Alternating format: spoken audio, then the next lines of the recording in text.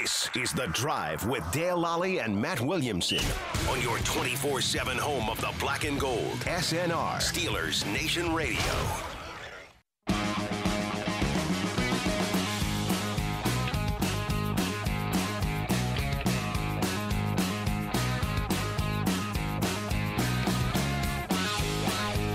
Welcome to The Drive. I'm Dale Lally here with Matt Williamson, and it is a... It's not a victory Monday. That's it's not a loss Monday. Feels more like a loss Monday. It's a tie Monday. It was. It doesn't happen very often. It doesn't happen very often. I think I've covered now 3 ties. There was the Michael Vick game. The way Michael back Vick when? game. Okay.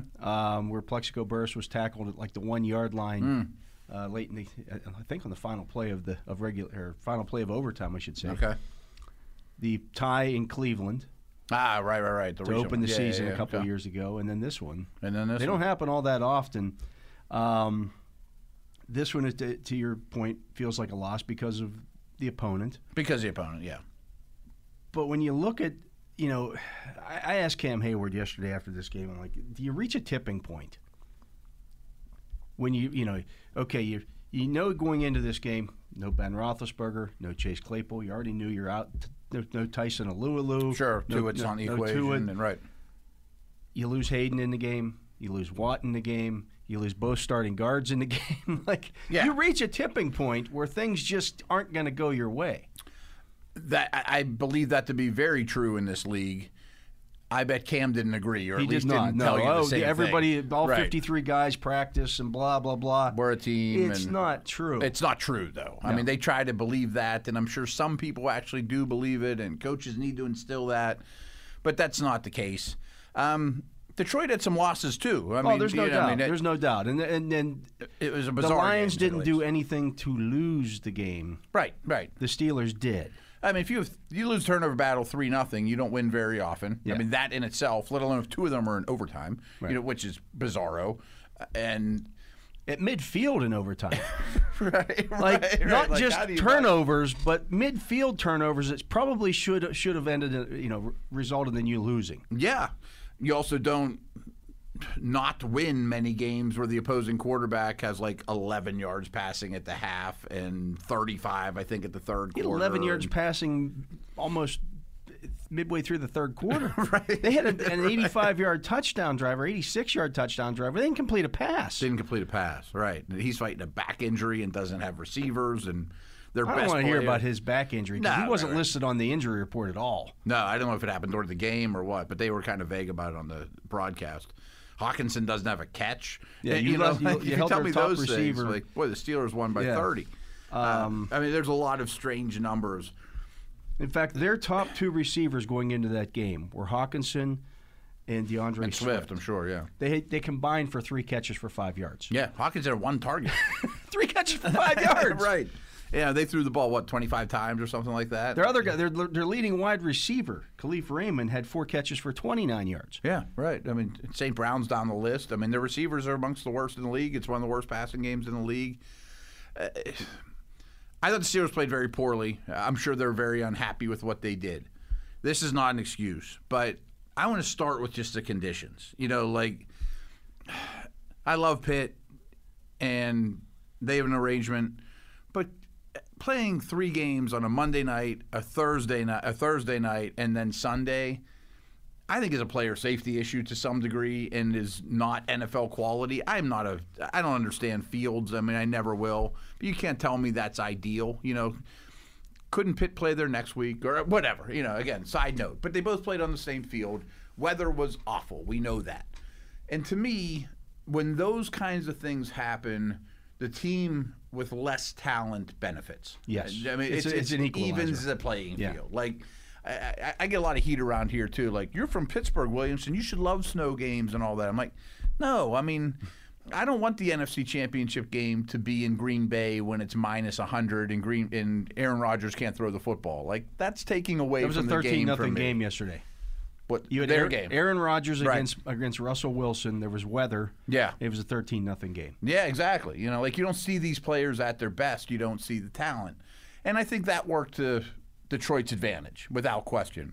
I'm sure the Roethlisberger situation worked to the Lions' advantage too, because it was so late in the week.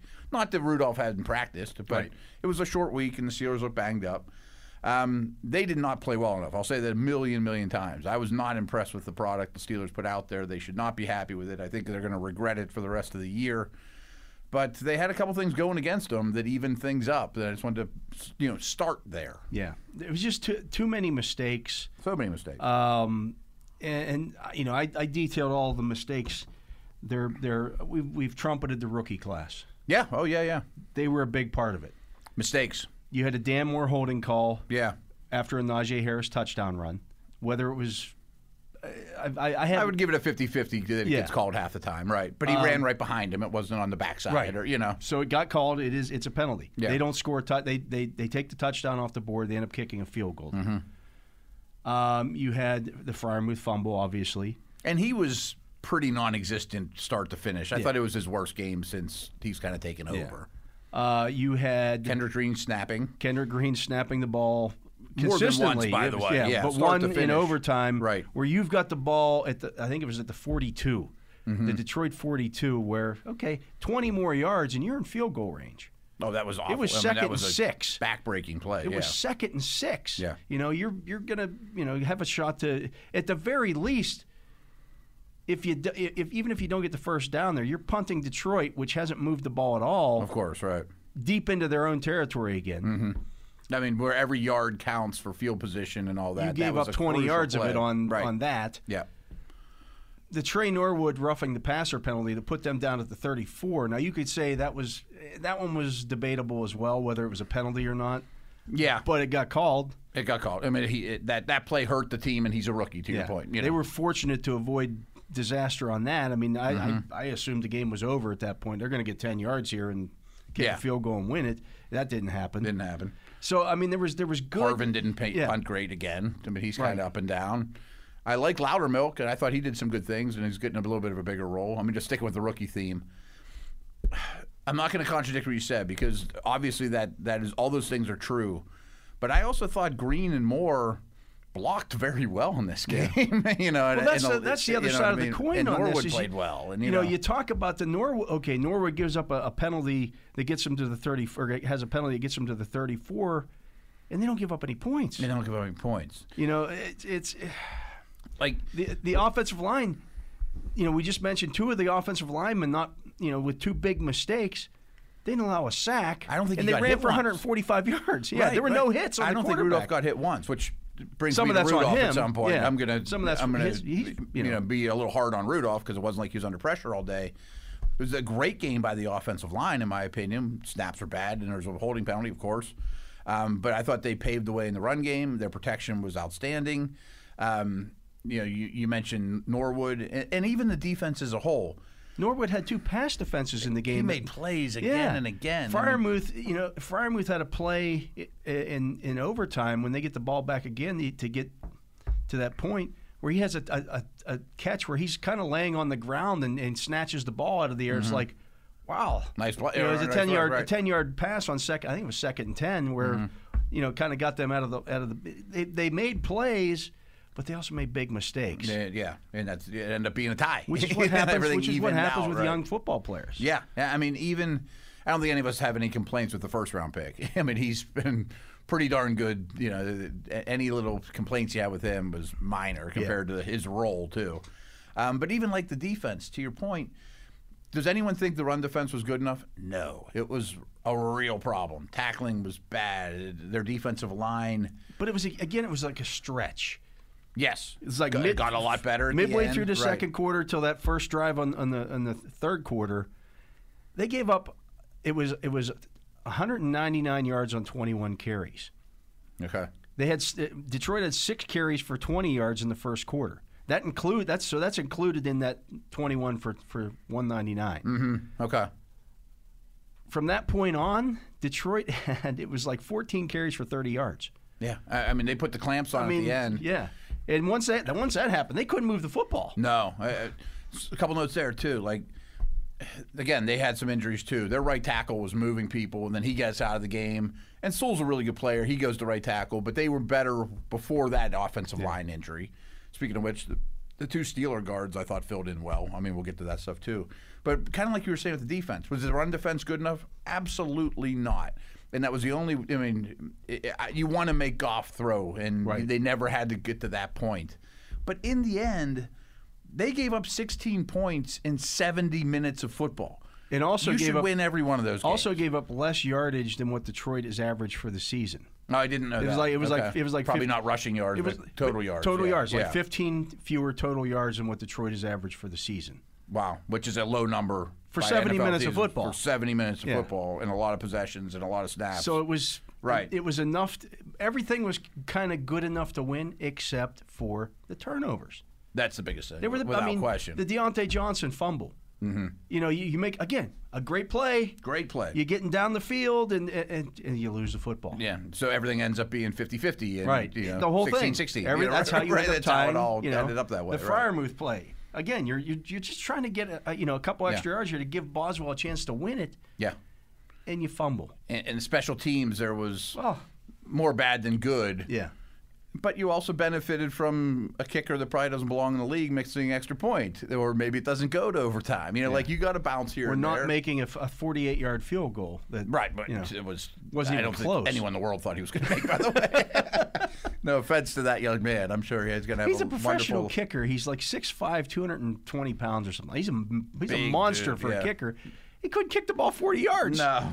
I don't think anyone, just looking at his face on the side, I'm like, this guy's never going to make that. but even like the defense, I just mentioned, pass defense was really, really good. You know, like, wrote an article today praising a lot of the members of the secondary, Pierre and Edmonds. And I thought Pierre played really well. Really, really well, and might have to play more. Yeah. Sutton played pretty well. We mentioned, what's his face, Norwood, but the run defense wasn't good enough. And, okay, you played 70 minutes of football and you only let up 16 points, but you didn't create one turnover. Yeah, It's always, but you didn't do that. But you didn't do this, But there was a holding call. Even, Devin Bush and Terrell Edmonds essentially shut down Hawkinson. Right. People were killing Bush today, and I didn't think he played well.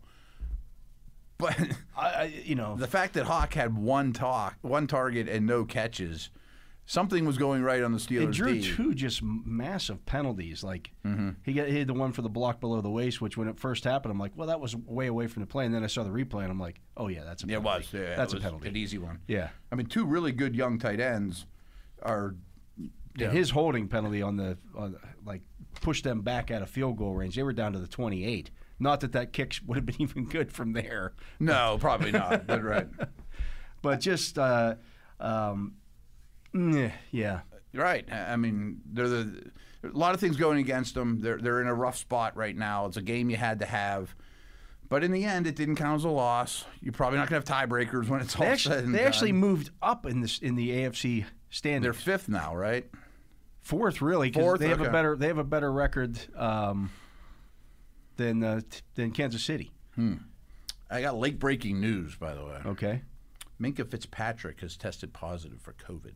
Well, that would be what he was supposed to talk to us today. Okay, that just came out. Yeah.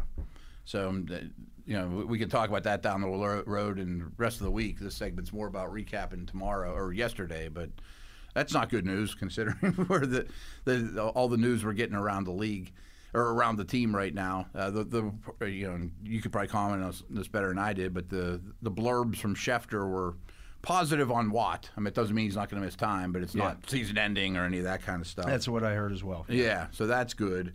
I want to talk about Rudolph a little bit, though, too. I mean, I think that's the elephant in the room. He was put into a really difficult situation and could have used a little more help from his pass catchers, and the fumbles aren't on him, and the weather was really bad, and he doesn't have a lot of experience in that, but he was below the line. I mean, I don't know that there's any way around that. I expected more. There was some good, and there was probably more bad. Yeah, I didn't like the way he threw the ball. I mean, that was my biggest thing. It wasn't the decision making. It wasn't, I mean, he wasn't under a lot of pressure. There were a lot of missed throws, a lot of high throws, a lot of wobblers, and I understand the conditions are bad, but it's not the first NFL game that's played in not great conditions. Yeah. And if you're going to be the quarterback here or even the backup You're going to play here, in those kind of conditions. get used to it. Yeah, I mean, it's his 10th start. That sounds like a small number, or it sounds like a big number of people. I don't know, but it's enough that we've seen a lot now. I'm not saying he stinks. I'm not saying he shouldn't be in the NFL. The way I said it was he showed that he's a backup quarterback. I mean, no one's lobbying for him to be Ben's replacement now. That being said, people say, well, he's immobile. He had two really good scrambles. I gave him credit for that. One was an improv play, and right. He's their most mobile 26 yards down the sideline on that one where he reversed field, and you could say, well, maybe that wasn't such a good idea, but he got 26 yards on it. I don't think he's an improv guy. I don't think he's a plus athlete as NFL quarterbacks go. Probably is their most mobile quarterback, though. Yeah, people think it's Haskins. It's not. It's not. It's not. It's I mean, if you look at just the combine numbers, Rudolph's like a tenth of a second faster than Haskins. Okay, I mean he plays faster too. Again, none of them. It's not a very athletic quarterback. I made note a couple of times, like nice. There were a couple of throws that he made when they were like rolling the pocket and things of that nature, that like, oh, that was a nice timing throw. A little more Canada stuff. Where he kind of, when he first let the ball go, I'm like, where's that going? And then you see the receiver kind of run under it, that kind of stuff. Like, oh, I agree. That was nice. I agree. But his in the pockets throws just weren't. No, a lot of high ones, a lot of flutterers, a lot of missed opportunities left on the field. No, I was not impressed with the way he played. I was a little shocked, just speaking of Canada and difference. I thought he'd be under center more, and run more traditional play action, drop back stuff. And I will say, too, I'll give Rudolph credit, that first drive was pretty. Yeah. I mean, that was an efficient, crisp drive right down the field. And I'm like, God, this isn't even going to be a game. Well, I thought the same thing. On the touchdown pass, the Lions rushed 3, dropped 8 into coverage, and somehow left James Washington all by himself. Wow, that's a bad mistake. And the Steelers just, again, you just wonder if Najee Harris's touchdown stands, is this a game? Is this really a game? There's probably 5 of those plays. Yeah, there were some of those, a bunch of that you looked at and said, well, if this happens, does this happen? That's in every game. It is. Part of it's just a style play that they always are going to be in. That's the way they're going to play. That if this was the Texans or the Bucs or the Chiefs, still might go that way because they're just going to have to play these scripts of games. And if there's 5 plays and you need 3 of them to go your way and you only get 1, well, this is the result. This is a result against an inferior opponent that, I do think the weather and field helped them a lot, but the Steelers didn't play well enough. I mean, they don't beat hardly anyone playing like that. Yeah, in any conditions. You mentioned the injuries. It doesn't look real positive in terms of playing this week for T.J. Watt. Okay. Joe Hayden, we'll see. Kevin Dotson looks like it's a high ankle sprain. That's the one I thought was the worst of the group, probably. If that's the case, he'll be out. He may end up going on IR. He'll be out at least a couple of weeks, anyways. Let's stick there just for real. Okay. What was Trey Turner's, actually? I wanted to talk guards for a minute. Trey Turner's the other one who's no news on that one, though, right? That was just a regular ankle sprain. Okay. So odd week to have B.J. Finney inactive. Right. You don't know both guards are getting hurt, of course. But I thought Haas came in and played well. Joe Haeg, I think he's easy to brush off, but he's done this, 3 different offensive line positions? He's like Bobby Jones on the old Sixers team. He's like your sixth man of the year. Come off the bench and hold your own and don't get embarrassed. There's a lot of value in that. Yeah. So I thought the guards both played well before they were injured, and then the guys that came in, there wasn't much of a drop-off. So, I mean, the line in general was kind of great. Yeah, I know it's against the Lions. I mean, don't get me wrong. That's not the best front in the league. And, I was just praising the Steelers secondary. Well, it helps when Goff's really terrible and their receivers are bad too. But still, I mean, there was. Bottom line is you averaged 4.7 yards a carry and did not allow a quarterback hit or sack. Line was the best game they've had yet. Yeah, right. Yeah, so. I understand. Their defensive line isn't horrible either. Yeah, right. They've got some guys. Right. I mean, Michael Brockers is a handful. Their second and third round pick were defensive linemen. Yeah. And Aquara. Flowers is making a lot of money. Right. Yeah. That's the only part of their defense that's okay. Yeah. So We'll see, however, what happens here moving forward. We'll see. Does Ben Roethlisberger make it back in time? Sure. For this game. A lot of questions for Sunday night against the Chargers. Now with Minkah Fitzpatrick, what's his situation? He's tested positive. Was he feeling symptoms or not? Yeah. If that's the case, we just got one blurb on that. Yeah, he just needs. He is vaccinated, as is Roethlisberger, so they need two consecutive tests in a 24-hour period to be. And it's only Monday. It didn't happen on Wednesday, right. So it's. It was a rough one yesterday. You're playing a Chargers team, and I know everybody says, well, they're just going to go out there and lose to the Chargers. What the hell are they right now? They've lost 3 or 4. They've lost 3 of their last 4 and have not looked good doing so. Even the one they won was not super impressive in Philadelphia. Like, they won 27-24. Bosa got hurt yesterday too, right? That I'm not sure about. No, I'm not positive. I saw a tweet with him. Be right. A tweet with him laying on the ground, and really, so they don't stop the run at all. They don't even try. I don't think they're an awful opponent. That being said, I mean, this is kind of like the Ty situation. It's like, okay, they're not an awful opponent. They've lost 3 out of 4. It's a good time to get them. There'll probably be a lot of Steeler fans in that building. But I looked at their remaining schedule, and this is also good and bad. The Vikings are the only one with a losing record right now, and they're +10 in point differential. They're not a bad team. They're 4-5. They've lost some close ones. Everyone else has a positive point differential, so that looks hard. But only one of those games is not against an AFC opponent, the Vikes, and all those teams are fighting for the same playoff spots. So if you beat them, they're double whammies, and a lot of them are division games. Yeah, they're hard. Yeah, they're not insurmountable. In a way, it's an opportunity because you get to do double damage with a win. And you look at, I mean, again, the Chargers just lost. Yeah. Okay, the Ravens just lost. You got to play them twice. See what the Browns did yesterday? The Browns. right. Go figure that one. The Bengals lost their last 2. The Bengals lost their last 2 before their bye. Kansas City, well, they won last night, but before that, right. Now, Tennessee barely beat the Saints. Tennessee's playing very much right now like the Steelers did last year. That Tennessee Saints game wasn't much prettier than Lions Steelers. And you want to talk about a team that benefited from a penalty.